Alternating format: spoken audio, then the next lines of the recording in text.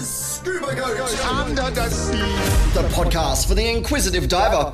Hey there, dive buddies, and welcome to the show. Now, you may remember a couple of episodes ago, we had the legend Geoffrey Glenn on to start discussions about the topics of technical diving. And through Jeff, I was introduced to a dude up in Newcastle who I had a few beers with a couple of weeks ago. Now, Ryan Duchatel is the owner of Total Immersion up in Newcastle, and he's also a doctor, so sometimes known as Dr. Douche. Ryan, welcome to the show, buddy. How you doing? Great, mate. Thanks for having me. I had to get the douche in straight away, right at the start. Oh, more than okay. How's tricks up there? Have you got any diving planned at all over the festivities? Yeah, we're hoping to go and do some more local reef and wreck exploration. We've got a lot of courses planned, lots of CCR training happening. The weather patterns are making things a little bit of a pain for us. The La Nina, as they're calling it, I suppose, is, bringing up the winds and the swell quite regularly, and it's making things sort of hard to get out. Yeah. But, we're looking forward to picking the good weather, I suppose, and get out on the boat. But in between that, we've got sort of some really wonderful shore diving and things up here that we can dive in all weather conditions. So we're quite lucky that we have diving accessible to us all the time. Yeah. Much the same down here. I mean, Sydney's pretty good for diving all year round. It's only when you're a princess like me that doesn't like the cold that it kind of delays things. But I am going diving tomorrow, though, heading down to Shelley Beach just to have a quick play around with the new down port and see if I can't mess up some photos. In fact, before we go any further, can you just let everyone who's listening know about yourself, how you got into diving, all that kind of thing? No worries. I started diving when I was 15. It was just a gift in the, I think it was a Christmas time present from my parents to learn to scuba dive. Mm-hmm. I sort of dived as a traditional holiday diver around the place with my family up until I started at university. When I started at university, I got into the local scuba diving club there.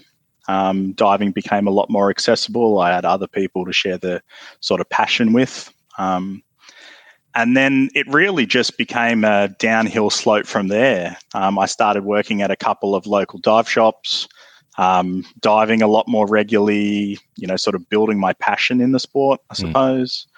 I got into technical diving, started doing deep open circuit dives. And then I met these guys who were diving rebreathers, and I went, well, that's really cool. What is this? And after that, the rest is sort of history. I started diving in a rebreather. The sort of local shops in our area didn't cater a lot for technical diving or rebreather divers. Yeah.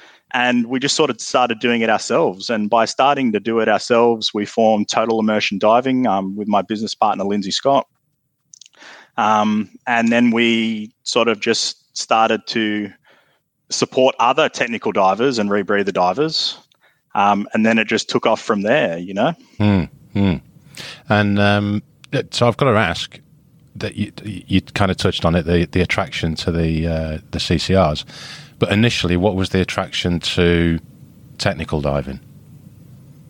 I think my initial attraction to technical diving was a natural evolution in diving for me. I'd spent a lot of time sort of diving our local dive sites and things, and in some words, you could say I've sort of dived it out.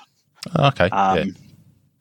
And then had the opportunity to go and do some open circuit technical courses, more as a way of sort of keeping my enjoyment in the sport and finding something new and exciting and fresh. But at the same time, opened up a whole sort of new world of diving for me at the same time. I became really keen on wrecks. Sort of those wrecks in 40 to 50 meters that as a standard recreational diver, you don't see much of, you sort of standard 7-minute NDL dive on a wreck at 40 odd meters, doesn't really allow you to see too much. Yeah. It's a lot of work for a little bit of bottom time. That's isn't right. it? Mm. And at the same time, I got really into cave diving, and that's another big passion of mine.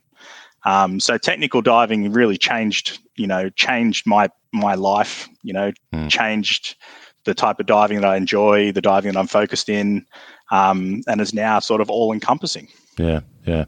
And is it, you've obviously got a technical mind because you're a medical doctor as well, aren't you? I'm a medical doctor who can't prescribe you any drugs. So I'm a PhD trained scientist. Yeah. But what I'm angling at there was not the drugs, but the technical mindset. Yeah, that's right. Obviously, like a lot of the work that I do day to day is problem solving based. Is very methodical, is very planned, is very organized. I do like bringing that side of my life over into technical diving.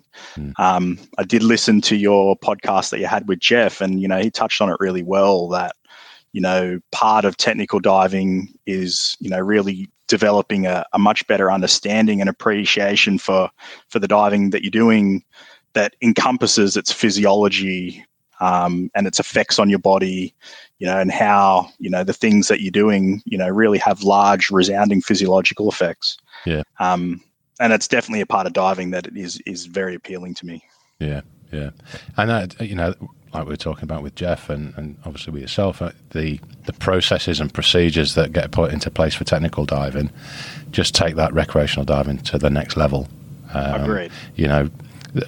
There's no room for that kind of blasé, quick, get your kit on and do half-hearted check and jump in. And it's even more pronounced with rebreather diving. Now, you mentioned rebreathers. Let's get into the weeds of rebreathers, because I know there's going to be listeners out there that are probably kind of interested in getting into technical diving and being on a rebreather and no bubbles, all that kind of thing. But for the person that doesn't know about rebreathers, to hear that you breathe in the gas that you breathe out is just barking mad. And for those that know even less, probably say, where the hell's his air? Where's it coming from? So if you wouldn't mind, can you break down how a rebreather works? Yeah, sure. At its simplest, the rebreather is quite a basic piece of technology.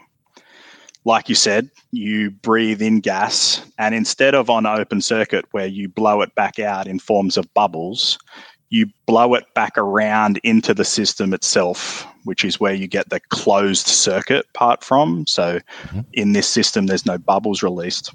Yeah. So closed circuit meaning nothing's escaping from the system. That's right. Yeah. That's right. So when you breathe in and your body metabolizes the oxygen that you normally breathe, oxygen metabolism converts this into carbon dioxide, which is naturally respired. Or just goes out into the air. See you later. The trees love it. On a rebreather system, that CO2 still has to be removed. So it goes through down into on a back mount rebreather, it goes into a thing called a carbon dioxide scrubber.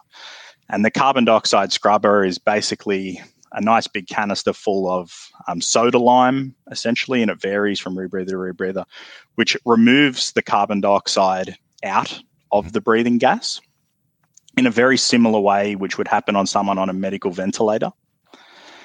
Then there's a series of oxygen sensors in the rebreather which determine the partial pressure of oxygen which is currently in the rebreather, and a series of a set of electronics which then adds oxygen and changes the mix for you to breathe it back in again. So a rebreather system generally has a bottle of 100% oxygen and a bottle of what's called diluent, and this can be air or it can be trimix or anything that's sort of related to a bottom breathing gas. Okay. And that's what gives you a mix at a certain partial pressure, which allows you to breathe back in. So we know that if you had a bottle of oxygen, that you can only take that to a maximum depth of 6 meters, which is not particularly useful. Lots of good diving is deeper than 6 meters. So to offset that, there's a bottle that's called diluent, which dilutes the oxygen to a electronically controlled, what's called a set point, a controlled partial pressure that allows you to just recycle. And then you can just continue this system on and off again by breathing it in, expiring it out. That expired CO2 is going back through carbon dioxide scrubber. Oxygen is being added on top to get you back to a set point, if you will, or a desired partial pressure of oxygen, and you're rebreathing it again. Okay. Now, I might be right. You can correct me. You're a doctor. But when you exhale, the air that you're exhaling isn't just the carbon dioxide, it's the O2 as well. And there's only, it 5 or 6% of the O2 we breathe in, we breathe out again, don't we? That's right. So the normal oxygen concentration of air is 20.8%, and we expire approximately 16%. So there is some oxygen that is lost in your body's metabolism.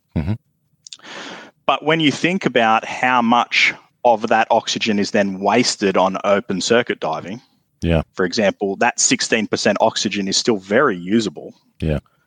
On open circuit diving, you're expiring that out into the air, where in terms of your rebreather, you're continuing to use that and only topping it up slightly when required. All very technical, but that's a good explanation of the circuit for someone who's not heard of it before. Thanks for that, mate. So you mentioned that it's effectively a computer that's on your back, isn't it? That's calculating everything for you. That's right. Okay. So again, I'm playing devil's advocate, and for the person that doesn't know anything about rebreathers, that might sound quite scary to someone that they're relying on a computer to do the job for you. You are sort of relying on a computer to do a job for you. It's definitely not a system that doesn't take any user input. The series of oxygen sensors in your rebreather tell you what the partial pressure of oxygen is in your rebreather, and your computer makes simple adjustments based on that partial pressure. If your partial pressure is lower than what you want it to be set at, your computer will add a little bit of oxygen for you. If your partial pressure is a little bit higher, it will not. Right? Go on, sorry. But it allows most modern rebreathers allow manual input for this. So, for example, they have things called manual addition valves where you can manually add oxygen into the rebreather yourself when required. They have manual addition of diluent valves, so you can what's called diluent flush your rebreather, which is if your partial pressure of your rebreather is high for whatever reason, that may be a rebreather failure or you descended too quickly. There's a host of reasons that lead to why you may have high oxygen on your unit, but you can still flush or purge the oxygen out of your unit using manual addition of diluent. Yeah. And is there what's the major possible faults? Let's put it that way. What kind of things would people learn to be aware of, and how the emergency scenarios of if X fails, what do you do? Sure. The three main issues that are surrounded with closed circuit diving are hyperoxia, right? So high oxygen on a rebreather. This is solved by doing a diluent flush, more complicated ways of troubleshooting your rebreather. You could also have low oxygen. There's numerous scenarios where you might have low oxygen. And the third is hypercapnia, which is high carbon dioxide. Right? So, for example, if your CO2 scrubber is not functioning effectively. There are numerous ways to deal with all of these, but the overarching sort of factor, I suppose, is carrying what's called bailout gas. So your rebreather works wonderfully in terms of keeping you alive. It does an exceptional job. Generally, issues surrounding rebreather divers come from user error or following improper procedures. However, on every dive, rebreather divers also carry open circuit bailout gas. So in the event that a rebreather failure is not manageable, they can breathe normal open circuit gas to the surface. Okay. So it's pretty almost fail-safe, really, isn't it? 100%. Yeah. Well, I've only ever played with a CCR, and you specialise in the JJ CCR, don't you?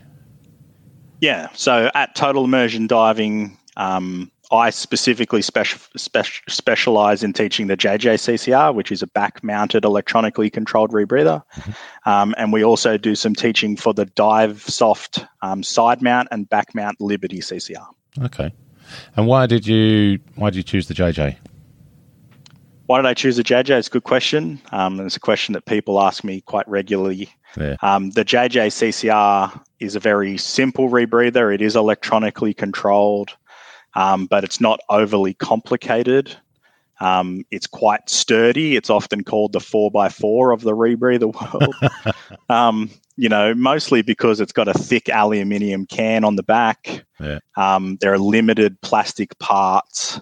I've dropped my rebreather off the back of utes and trucks and pulled it through caves and banged it around and scraped it through things and dinged it on wrecks, and I've never really had major issues with my rebreather before. Yeah. The other thing to think about in terms of what rebreather is sort of best for you and is this a rebreather I want is the general popularity of the rebreather goes a long way to determining, and the general popularity and how common it is in your specific area goes a long way to determining what rebreather you go on to. Most people choose their rebreather that they want before they seek out an instructor. Yeah. Often that's driven by friends, other people that they know who are diving similar units, people that they can seek feedback of. Yeah. But the big problem is that if you ask any rebreather diver what's the best rebreather, the best rebreather is the rebreather they own. Oh, yeah, for sure. Yeah. Right? So, but thinking about where can I get training, where can I get support, how many other people dive my rebreather, does my rebreather's brand reputable? Mm-hmm. Are parts accessible? Is support accessible? If I have a problem with my rebreather, where can I take it? Yeah. All really crucial, important points in, is this rebreather right for me, I suppose? Yeah. And to be fair, they're not exactly cheap, are they? So if you're going to invest, you've got to do a good amount of research to make sure you cover all those points. That's right. Rebreathers are a reasonable investment, don't get me wrong, and they have quite a large upfront cost. Oh, yeah. That's right. But it really depends on what type of diving you're going to do with your rebreather. For example, I can give you some calculations where if you do 50 dives at 60 meters on an appropriate percentage trimix mix, you own your rebreather. Really? Or you could have paid for a rebreather outright. For example, an 18% oxygen, 45% helium twin set fill, which is a common fill used for dives to 60 meters, retails between $200 and $300. And that's not inclusive of decompression gases, which an open circuit diver uses on every dive, where a rebreather diver carries with them, but doesn't necessarily use, unless there's a rebreather problem and they have to use open circuit bailout to the surface. Yeah. But when you factor those things in, doing deep open circuit trimix diving doesn't make a lot of sense compared to CCR diving. Yeah, yeah, that does make sense. And we're talking about 60 meters there. Are these things limitless on the depth that you can go? They are. Out of the box, without any modifications, most rebreathers are quite capable of doing dives more than 100 meters. The JJ CCR certainly is. The DiveSoft Liberties certainly are as well. Numerous others. Without any other sort of addition, except for changing the diluent gas that you use. Yeah. So the diluent gas in a rebreather gives you its maximum operating depth. Okay. You can adjust this in the fill before you dive, and that will dictate how deep you can go. Yeah, yeah. And changing you mentioned the scrubber, the lime crystals, all that kind of thing. How often does that need to be changed? Is it done by time, or is it done by the amount of dives? It's done by time. Mm-hmm. So most scrubbers give a 4 to 6 hour dive time. Mm-hmm. But this is affected by numerous factors. It's affected by the type of scrubber that's available. There are 2 different types of scrubbers. One's called an axial scrubber, where the flow is bottom to top, and another one where the flow is inside to out, or outside to in, I must say. Outside to in. Okay. And the outside to in radial scrubbers are more efficient than the bottom to top axial scrubbers, and units that use radial scrubber allow slightly longer time. It's also affected by moisture and temperature. Okay. So diving in quite cold water, the reaction inside the scrubber produces heat. It's an exothermic reaction when it removes the carbon dioxide, and it takes more energy, more effort in colder water than it does in warmer water. Oh, wow. So if you're diving in colder water, the scrubber time is slightly less than if you were diving in warmer water. And then it also is most overly affected by breathing rate. So if you're breathing very heavily and you're producing more carbon dioxide, your scrubber will last for a shorter period of time than it would if you were at rest. Yeah. Yeah. So usually scrubber protocols are very conservative because a lot of these things are very difficult to measure. You can't accurately measure expired CO2. You can accurately measure temperature, but you can't accurately measure what scrubber time is remaining on your rebreather scrubber. So it's very important that rebreather divers follow stringent scrubber time limits. Okay. And those limits have got built-in safety factors, or you add them to it? No. So the scrubber durations are often factory set. Okay. And they vary from rebreather to rebreather based on their approved testing. And you shouldn't overuse or go above the manufacturer's recommendation for the rebreather. Yeah, yeah. Happy days. Well, we'll come back round to the rebreathers. We do need to mention, and I'm dying to mention it, is you're teaching under RAID. Yeah, that's right. And, hopefully, me and Paul have been trying, Paul Toomer, we've been trying to get it lined up so we can jump back on the podcast again, but he's obviously a bit busy at the moment. But RAID abolishing annual subscriptions for dive professionals and dive centres. Yeah, both. What a move. It's huge. It's industry changing. Yeah. Huge kudos to Paul and the team for going down this path. They're the first, we're the first agency to have removed fees. And it's fantastic. Hopefully that leads to a much bigger influx of instructors and facilities that are often sort of priced out from memberships coming over to RAID. Yeah.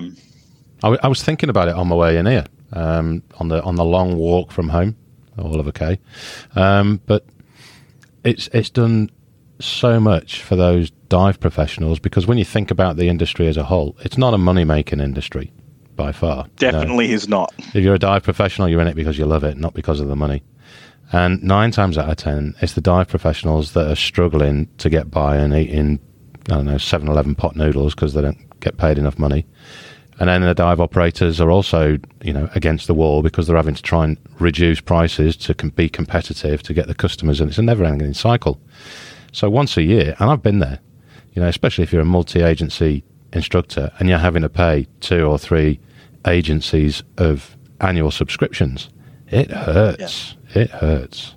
So to give that freedom back to the dive professionals, and given the current circumstance where so many people have had to leave the industry and go back to effectively reality and 9-to-5 jobs, it makes it very difficult for those people to return to the dive life that they had in the past, because they're now more settled in reality.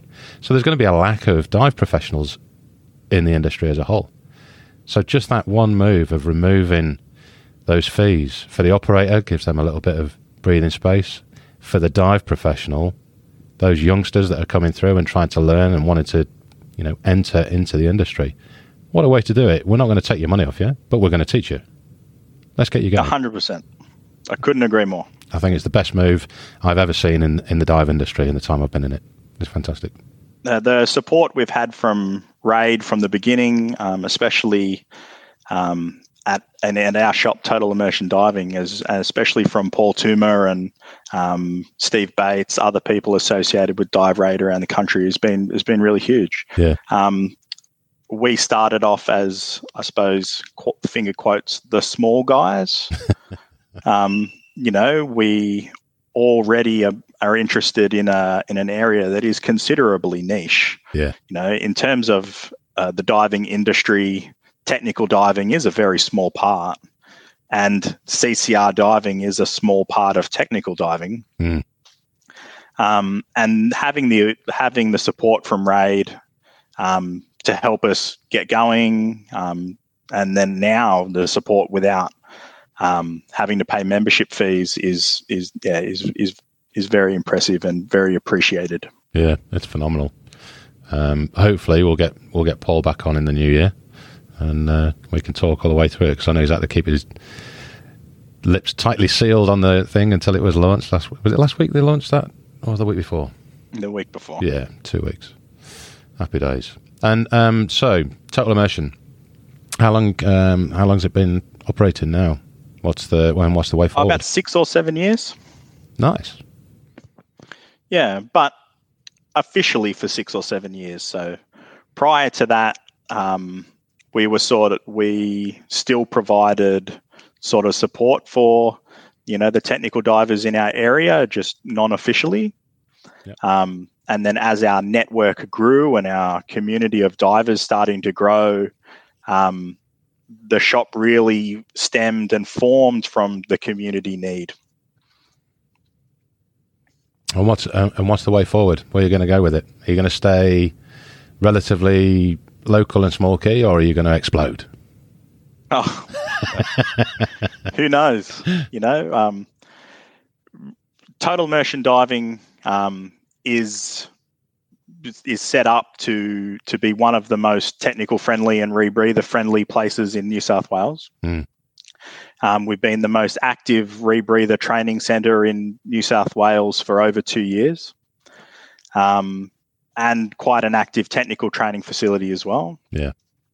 We do have some exciting news on the horizon that I can't share with you just yet. Oh, come on. You can't tease like that. That's talking. Yes, I can. But stay tuned, and there are some exciting things that we've got planned. I suppose something to consider has been, during COVID, people haven't been able to travel internationally for rebreather training and sort of technical diver training as much as they had been able to in the past. Mm. And I think in the last 2 years, it has really helped move our business forwards. Yeah. People are now sort of more appreciative and understanding that there are high level places that you can come and get training domestically. And I think we've really seen that. We've had great support over the last 2 years. During COVID, for example, in the year to date, I've taught more than 20 new JJCCR divers. Really? Previous year to date was the same. And that was less pre-COVID. Mm. And I think, now that there is more momentum for rebreather and technical training domestically, really keeps this going forwards. Yeah, yeah. Hey, one thing I did want to, before I forget, I want to give you a virtual high five, slap on the back, whatever you want to call it, maybe a hangover again next time I see you. But you haven't reduced your prices to the customer for your courses. And this was something, it was the last episode, Graham Willis, we were talking about how, competitive pricing, all that kind of thing makes it a bit of an issue where people have to have, excuse me, more and more customers in a course. And I remember you mentioning, and I mentioned it in the last episode, that you don't reduce the prices and you focus more on the quality of the training that you provide. If anything, Matt, I think our prices have actually increased over the last 2 years. Good. And it comes down to a real commitment to give people a good service. For example, we teach all courses from open water through to, recreational specialties, through to technical diving, through to CCR diving.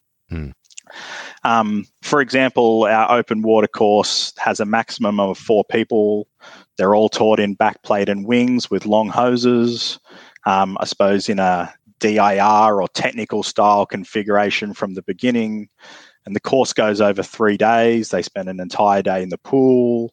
They have 4 ocean dives that are generally an hour long each. Yeah. That's substantially more than the sort of industry standard or minimum. Most people seem to use standards as in minimum, the minimum that I need to achieve to do it. Yeah. Not that this is the lowest you can teach somebody to. Yeah. If you know what I mean. Yeah. We're constantly trying to, show people that you get what you pay for in the dive industry. We don't prescribe to the 10 people on the bottom kneeling in a semicircle, doing some skills in the first 5 minutes of their dive, and then going for a short 20-minute tour and hopping out and calling it a scuba dive. Yeah. I think something that we really strive towards is having people who are regular divers after. We're a sort of a local community-focused dive shop rather than a tourist dive location. We don't really cater to the tourist type divers who are coming here for a weekend experience and then leaving. Yeah. Our focus is really on building divers that stay divers. Yeah. And I suppose a good example of that is, numerous people who I've taught from open water diving, taught all the way through to open circuit technical diving, and are now JJCCR divers. And they're all homegrown, locally produced raid divers. Yeah. Who are, hopefully coming through with our sort of diving mentality and, understand and appreciate about being good divers rather than just I can go down the road and get it for $300 or $250 or wherever. Yeah. Yeah. I think an overarching thing is that divers don't know what they don't know. Yeah. When you come into scuba diving at the beginning as an open water diver, you're just doing a standard product comparison like you would on the internet. Yeah. You're getting an open water certification from me, you're getting an open water certification from somebody down the road, but mine is 3 times the price and people just go down the road. Yeah. Yeah, just because they don't know. And that's right. Yeah, it is what it is, unfortunately. But hopefully, airing it like this and putting it out there on social media, and people get to understand why that price and that value is there. Yeah, that's right. So, for example, in, all of our recreational courses, they're all a maximum 1 to 4, though the allowable standard is 1 to 10. Yeah. Our technical diving courses are maximum 1 to 3. And our rebreather diving courses are maximum 1 to 2. Yeah. Yeah. Bob on. That's exactly what you want. You don't want to be part of the factory turnover, do you? Oh, look, I suppose it is part of the benefit of diving not being my sole focus. And like you said, we don't necessarily have to try and just make money. Where we do this because we love doing it. If we didn't love doing it, we wouldn't do it. I really enjoy technical diving. I enjoy all types of diving, but a big driver to teaching technical diving for me is to building buddies. Yeah. You know, it's often, when I was technical diving as a beginner, it was hard to find people to fill dive boats. And, you had to wait around and you had to book a couple of months in advance and try and scavenge enough people around to go and do those dives. But now that we've built the community here ourselves, we can fill dive boats of technical divers every day of the week, and that means I get to go and dive more. Yeah. I get to go and do more cool wrecks. I get to go and do more cave dives, and I don't have to try and find a buddy. It's wonderful. Yeah. Jeff said exactly the same. He's teaching people just so he's got more buddies. That's right. I suppose, you don't get to the stage that Jeff has without being truly passionate about the sport. Yeah.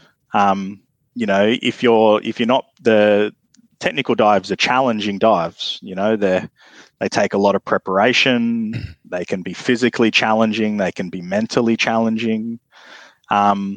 And if you're not passionate about it, those factors would quickly take over. G'day listeners, Rod the producer here. Hope you're enjoying the show. Just like to give a quick shout out to Toby and the Behind the Mask team who are flying the flag in support of petitioning the EU to ban shark finning throughout Europe. We hope you can find 2 minutes to sign the petition and replicate the success seen in Great Britain earlier this year. Click on the link in the show notes or go to the Behind the Mask social media links to sign the petition. Thanks in advance, and thanks for supporting Scuba Goat this year. Have a great Christmas, and we'll see you in 2022. I saw you had, I saw a photo go up on, it must have been this week or last week, one of the two, but there was Joe and Mahendra. Mahendra, yeah. Saw him pop up there. It was a novelty to see him wearing his scuba gear and not shirtless doing press-ups in his CCR. Yeah. Yep, very much so. No, they came up for a bit and they're doing a JJ decompression course. Okay. And that was at Nelson Bay, Fly Point or something like that, was it? Yeah. So the course starts off with just shallow skills things, working on divers handling multiple stage cylinders. Yeah. And then sort of getting their skills refined for the deeper ocean dives. Cheers. Cheers, mate. That's amazing. I love recording on a Friday. Me and the missus are actually popping up to, where are we going? Seal Rocks in January. We're spending the weekend up on some apartment or cottage that she's rented. And then going to do Nelson as well. It's the first time I've never done Fly Point yet. And I've been told hit me up when you're down and I'll show you around. Oh, that'd be awesome. Yeah, well, we're there for the weekend, and I think the idea is to dive Seal Rock on the Saturday, and then on the Sunday do Nelson Bay, Fly Point, that kind of area, and then it leaves us free for driving back on the Monday. Yep, perfect. Yeah, I'll give you a hit up. That'd be awesome. Yeah, I think one of the things that is a bit off-putting for CCR divers initially is the concept just that CCR diving is only for deep divers. Yeah. And it is definitely undeniable that CCRs provide a huge advantage in the deep related to their economical gas consumption. Mm. But I think people really forget and discard the other benefits that a CCR has in recreational divers and in recreational depths. And like a lot of those include primarily the fact that there are no bubbles. Yeah. So, your rebreather produces no bubbles. Open circuit divers produce a heap. And they're so noisy. Yeah. Right? When you're diving around on a CCR in a group of other CCR divers, you get a really great appreciation of how quiet everything is. You can hear the sounds of the ocean, not just the sounds of this whistling regulator over next to you. But the other thing that then leads to is really cool interactions with wildlife, especially for, recreational photographers in the 10 to 20 meter range. Mm. For example, if you've ever gone diving with a grey nurse shark or, sharks of many other species, if you swim up to them and blow a stream of bubbles, they turn their head on you and swim to the side. Yeah. These type of things don't happen on CCRs when you're controlling your loop volume appropriately.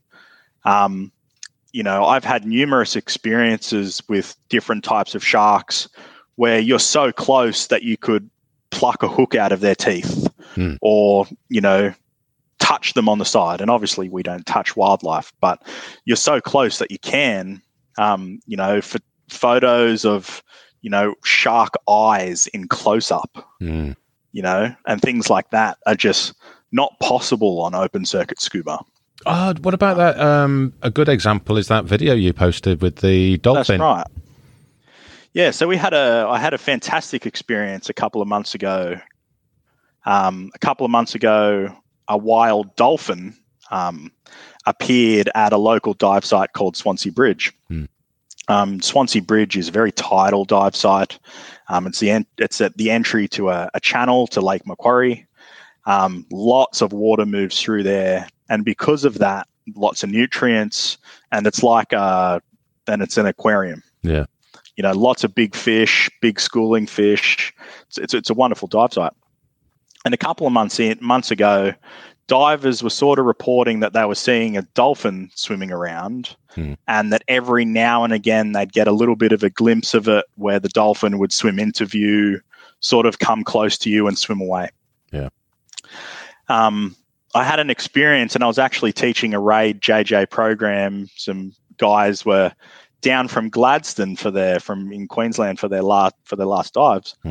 And we did a dive at Swansea Bridge, and we met the dolphin at about 18 meters, and it just stayed. So because we weren't blowing the bubbles and blowing it away, it was really interested in us as other sort of animals, I suppose you could call it, under the water with it. And it was coming up, looking at us in the eye.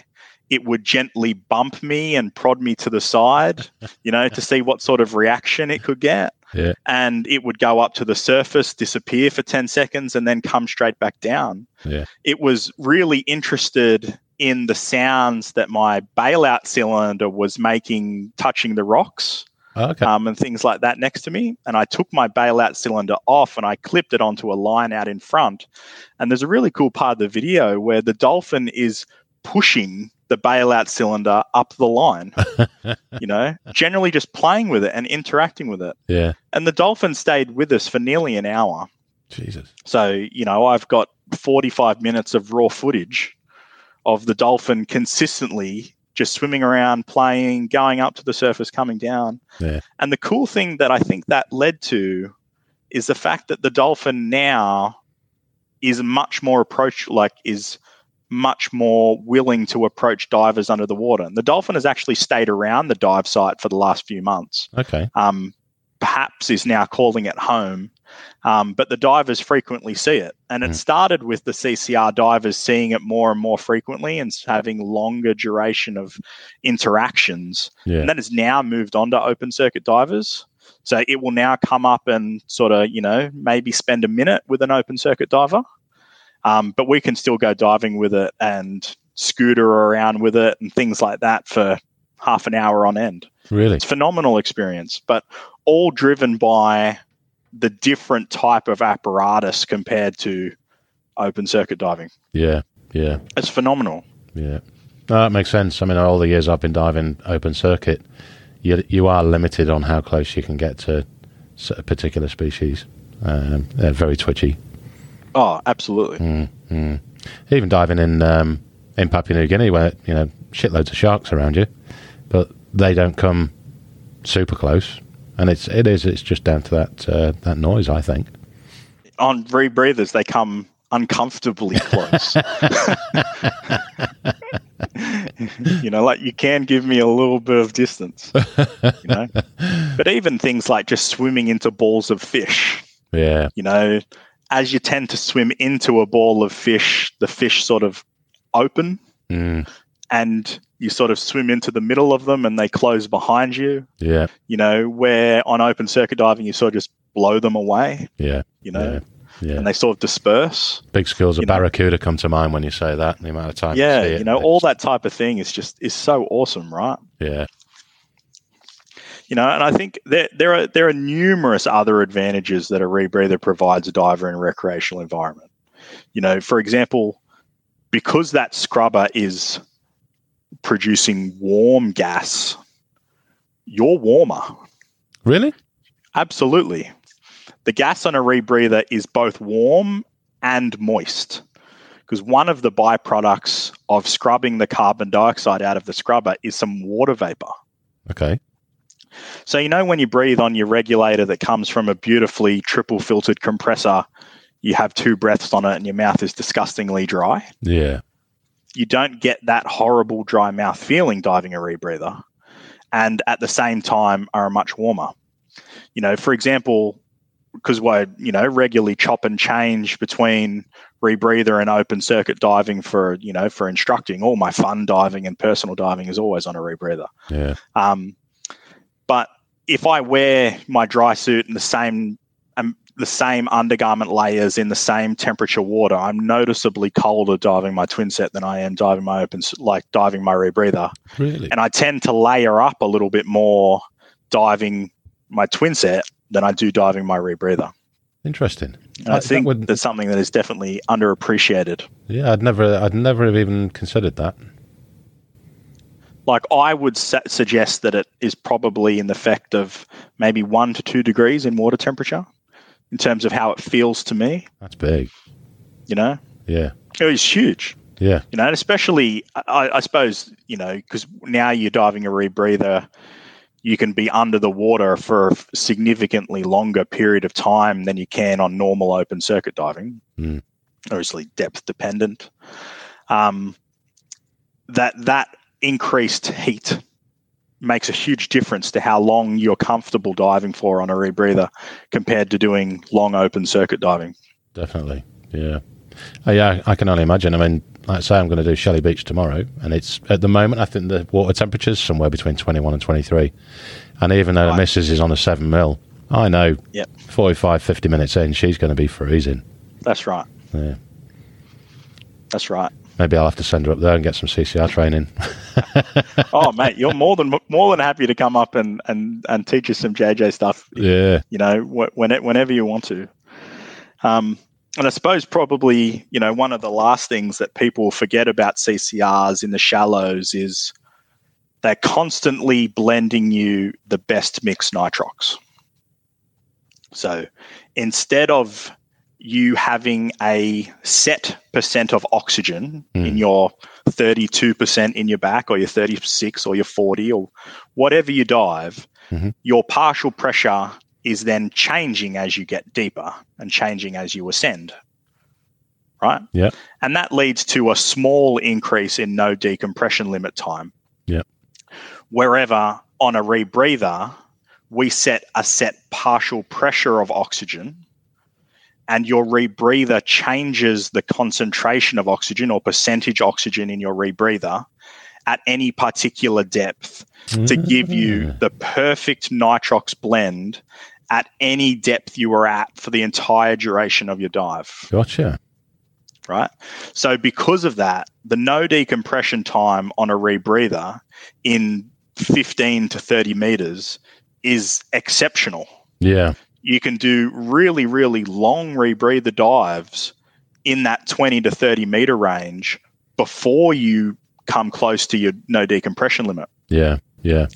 And we spend a lot of time as technical divers talking about, decompression time and things like that. But a big advantage is not going into decompression in the first place. Yeah, for sure.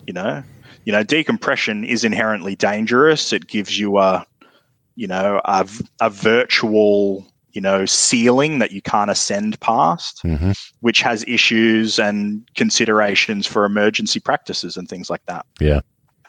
The ability to be on a rebreather and do wonderfully long dives, but without exceeding your NDL time is really cool. For example, one of my favorite wrecks in the world is the Lermontov wreck in New Zealand, which is sunk off the top of the South Island. It's in a little bay called Port Gore. and it was a cruise liner that tried to take a little shortcut, cut a big hole in the hull, came into the bay, and sunk on its side in quite shallow water. So the maximum depth of the Lermontov is about 36 meters. Mm-hmm. The top of the deck is in about 15 meters. And on a rebreather, you can spend such a long time exploring this wreck without the huge decompression penalty. Yeah. That you might get on open circuit, that you would definitely get on open circuit, and that you would obviously get if the wreck was deeper. But especially when you're talking about going and doing wreck penetrations in these moderately deep wrecks or moderately deep caves, you've already got the complication of having an overhead environment. Layering on top of an overhead environment significant decompression penalty, is a dual combination that is, quite complicated and can be quite stressful for people. Yeah, yeah. But on a rebreather, we were doing some dives between 90 minutes and 2 hours. The water temperature is quite cold there. It's 12 degrees. So you definitely appreciate your nice moist breath, moist breathe or warm breathing gas. And then on a lot of those dives, we were only having sort of 10 to 15 minutes decompression. Really? After a 90-minute to 2-hour dive. And it depends on how long you stay towards the bottom part for. Yeah, yeah.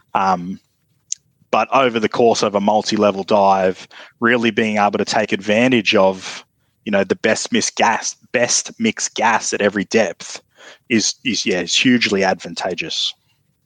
Yeah, I knew applicable to divers in recreation. Yeah, I knew there was benefits, but hearing it that way, it just makes it that much more clear without having to worry about your NDLs. That's right. And for me,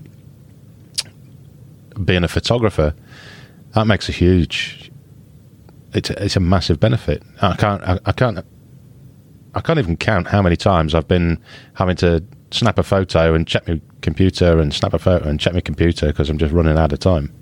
Yep, that's right.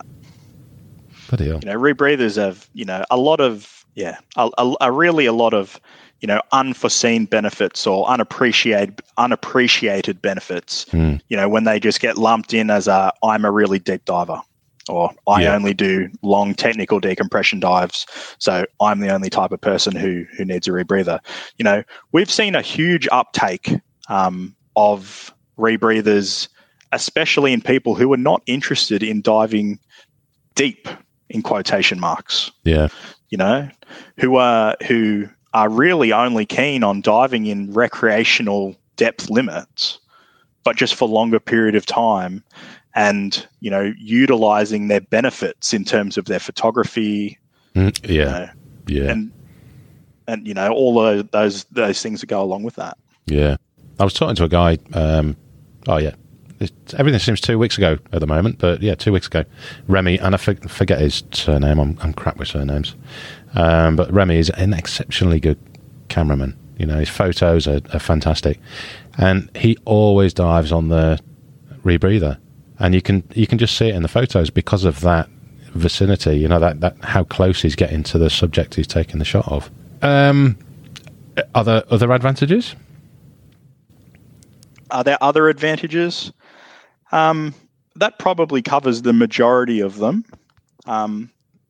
Looking awesome. Looking awesome is definitely, that's the only reason we dive, right? Had numerous comments of getting out of dives, like, shore dives, walking out, like coming out of the water on a rebreather. The first thing, people see is the loop. Yeah. Right? You don't see a regulator, but you see a loop. Yeah. And it looks very military, space age, specialist. Yeah, 007. Yeah, and that's the comment, right? Like, oh, you guys military? Or, you look really cool. What's going on? What is this? And, quite often just by, doing the rebreather prep, setting the rebreather up on the side, where it'd be at a dive site or something like that, people walking past are always really engaged with it. Yeah. You don't often get those same questions when you're just putting a normal scuba tank together, but people are interested in rebreathers because, they don't see them as regularly, and they're always very surprised about, the duration and the time and things like that you get, compared to normal open circuit diving. Yeah, yeah. Well, it is that it's not a shadow; it's just the unknowing, isn't it? I mean, if you don't talk to someone like yourself, and Jeff touched on it really well, and it's people start in technical diving just through talking over a beer or talking at the end of a dive. That's inquiring, right. You don't know what you don't know. Yeah. So, getting all this information from you now, it might enlighten a few more people to the mysteries of the dude walking out the water looking like James Bond. That's right. So why don't we talk about how people get into CCR diving? Do it. There are a few. Obviously, you need to do a CCR course, and CCRs are targeted for people who are generally already experienced open circuit divers. Yeah. For the main consideration that if you have to bail out off your rebreather, you need a strong open circuit foundation to bring you to the surface, right? But something that I think is forgotten on, especially experienced technical divers making a transition, and it's less lost on sort of, younger, fresher divers making an experience to CCR diving, is that open circuit skills don't equate to CCR diving skills. So the fundamental buoyancy control and the way that you operate a CCR is dramatically different to that of open circuit gas, right? Because the gas volume is all encapsulated and is one, your lungs are one with the loop, if you will. Mm-hmm. When you breathe in and out, your buoyancy doesn't change. Yeah. Right? If you're negatively buoyant and you breathe in, you're still negatively buoyant. Yeah. If you're positively buoyant and you breathe out, you're still positively buoyant. Right? But if you lose bubbles when clearing your mask, that's right. Which I found out when I first had a go. That's right. So you learn the process of what's called controlling the loop volume and making adjustments to how much gas is in the loop to control your buoyancy. Yeah. But it's a steep learning curve. And often divers who are more experienced open circuit divers and are much more ingrained in using their breath control for buoyancy find the CCR diving transition more difficult. Really? Right. Yeah, absolutely. If you've got a diver who's done thousands of open circuit dives and they're so refined in their breath, the buoyancy via breath control, CCR diving can be challenging. It's not always the case, but it can be more challenging. Yeah. And I think what it really highlights to me is the need for people to progress through their CCR diving more slowly. So when CCRs were originally invented, they were invented as a tool for deep divers. Therefore, it allowed divers who were experienced open circuit deep divers to directly move across to the same depth level on a rebreather, or start at an already sort of moderately deep level on their rebreather. Yeah. However, there's a lot of fundamental issues with that. You're essentially giving somebody a tool that they don't implicitly know how to control and saying, I can do deep dives. Mm-hmm. Dive Raid in particular have really been a leader in terms of the training standards for CCR divers and bringing people back a peg to learning their rebreather and fully understanding their rebreather in more shallower water and controlled conditions before allowing them to progress through to deep and decompression diving that other agencies allow as the starting point. Yeah. And for me as a rebreather instructor, I really feel that I can help people hone their control experience on the rebreather in the shallows. And then when we come to do, and then after, you've gone away and developed a solid CCR diving foundational basis, that when we come to teach you how to do decompression dives on your CCR. I can teach you all the tips and tricks on how to actually utilize the CCR for efficient decompression, rather than teach you all the basics whilst you're doing decompression. Right? And I think our industry hasn't quite got a grasp of that concept, right? RAID is definitely leading the way, but I would certainly encourage other CCR instructors to, whilst even though the standards that your agency set may suggest that you can teach a diver decompression diving on a CCR straight away, whether that is the most beneficial thing for the diver learning the CCR. It does actually sound quite mental to me, quite honestly. Just teaching at depth straight away. I completely agree with you. It doesn't make sense. Yeah. And RAID has been really at the forefront of pushing the change. Guys like Paul Toomer, Jeffrey Glenn, who's a huge mentor of mine, John Wilson at Bay City Scuba is another RAID JJCCR instructor in Australia. All of these guys are really pushing what we like to call the modern diver. Yeah. Bringing people on earlier, giving them the right foundation, and then helping them to progress through their diving. And it doesn't take the same amount of time to develop your foundation on a CCR now that you're already a good diver. It's not like learning open circuit from the very beginning. Yeah. You've got an understanding of what buoyancy is. You've got an understanding of what PPO2 is. You've got an understanding of the physiological effects that happen when you're diving. And the transition is a lot quicker. But I think just their argument is that it shouldn't be rushed. You should take the time to develop the proper foundational basis before moving on. And you commented earlier that you saw, I had a couple of guys doing some JJ decompression training up last weekend. Yeah. Both of those divers who were on the course with me then were homegrown RAID trained divers from RAID Open Water. Yeah. And, whilst if you were to look at their diving experience holistically, they're very fresh divers. Yeah. In the range of between 100 to 100 or between 100 and 200 dives. Okay. Their foundational skills are really honed on their JJCCR programs on their foundational level. And then they went ahead and they built the hours on their unit. And now they're at approximately 50 hours each, which is not a lot of scuba diving, right? Like most scuba divers who are pretty keen on scuba diving could knock out 50 dives quite quickly. Yeah. And now progressing into deep diving. And those complicated things like handling more than one bailout cylinder, because if we're doing decompression, we might need a gas to bail out on at the bottom, and we might also need a decompression gas. Handling multiple stage cylinders is complicated.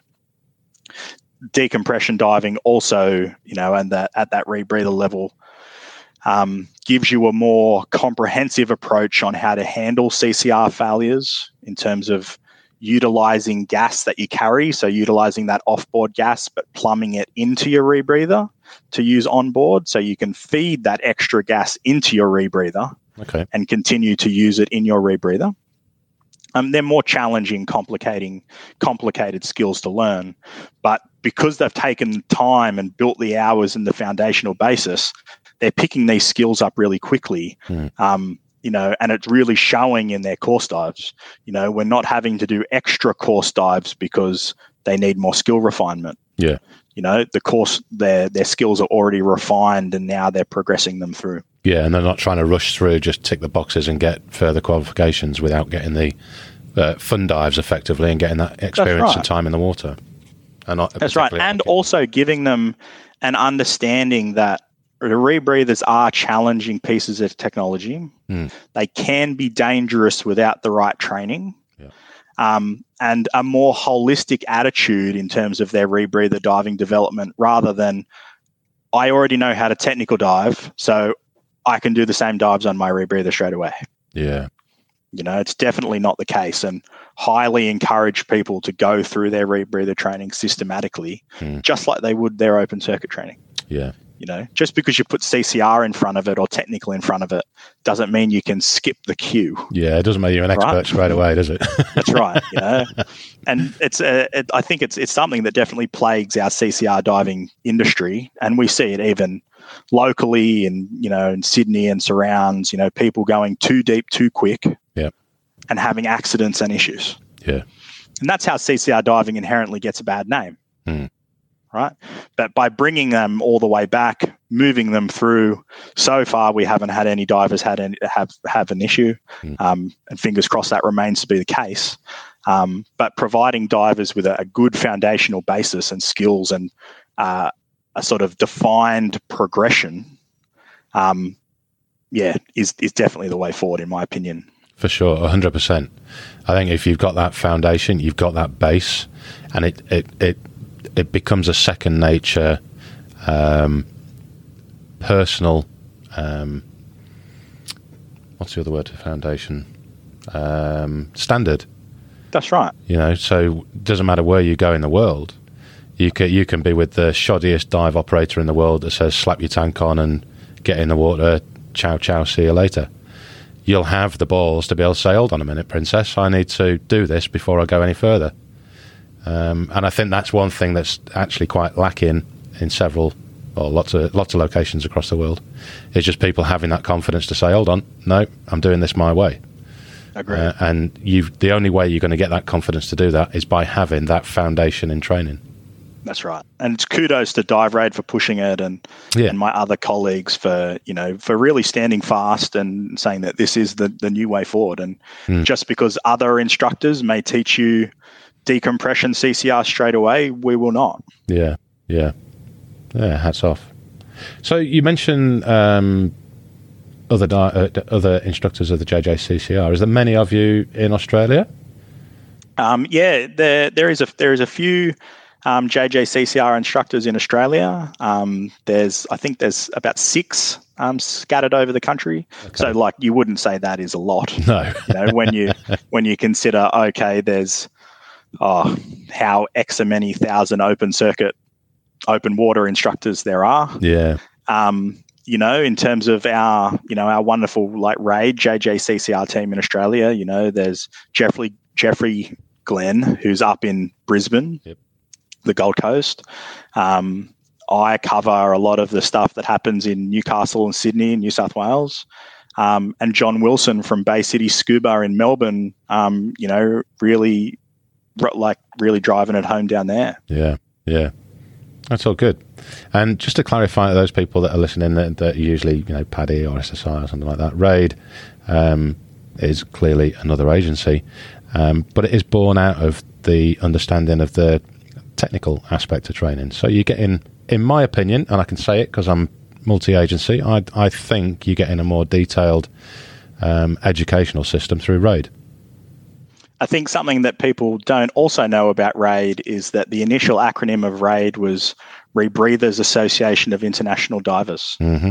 So at its core, RAID really has technical diving and, especially CCRs and rebreathers, that they've expanded that sort of love out into the recreational realm. Yeah. But it's still there technically in the behind the name. Yeah. And like I say, I mean, even doing the open waters, you can see when there's a RAID course. And again, you a RAID course that's taught correctly. You've got to have a good instructor to do it. But the trim of beginners is usually pretty shoddy. But the majority of RAID open water divers, they come out pretty cool after 4 or 5 dives. A lot better than most.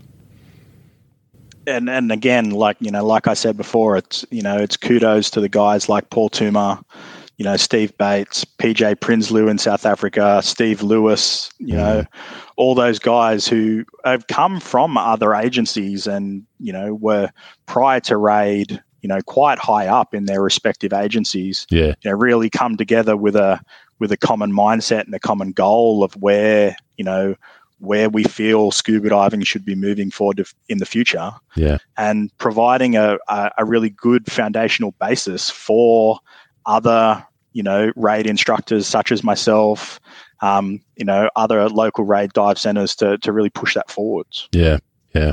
And the overwhelming end result is safer diving. And at the end of the day, we all want to enjoy the sport, and safety is number one. Have fun, don't die. Yeah. Mate, I think we'll round it off there and call it a day. It's in fact, the pub will be open in a moment, so I'll be able to get another top up. No, sounds good, mate. Perfect. Thank you so much for coming on the show and explaining all that, all those complexities to us. And next time I'm up in Newcastle, probably in the new year, we'll have a catch up and have another beer, eh? That would be awesome, mate. Happy days. Be awesome catch up. For those people that are listening in, if you want to get in touch with Ryan, you can get him by his website, Facebook, not so much on Instagram. What's the easiest way to get you, mate? Is it through the website or through Facebook? Through Facebook primarily at Total Immersion Diving. Yeah. And then, our website at www.totalimmersiondiving.com.au. Happy days. And if you get in there quick and book something for the new year, then you might get a Scuba Goat mask strap as well. I'll send you a few up, Ryan. Have a good Christmas, mate. And this is going to round off our season 2 of Scuba Goat.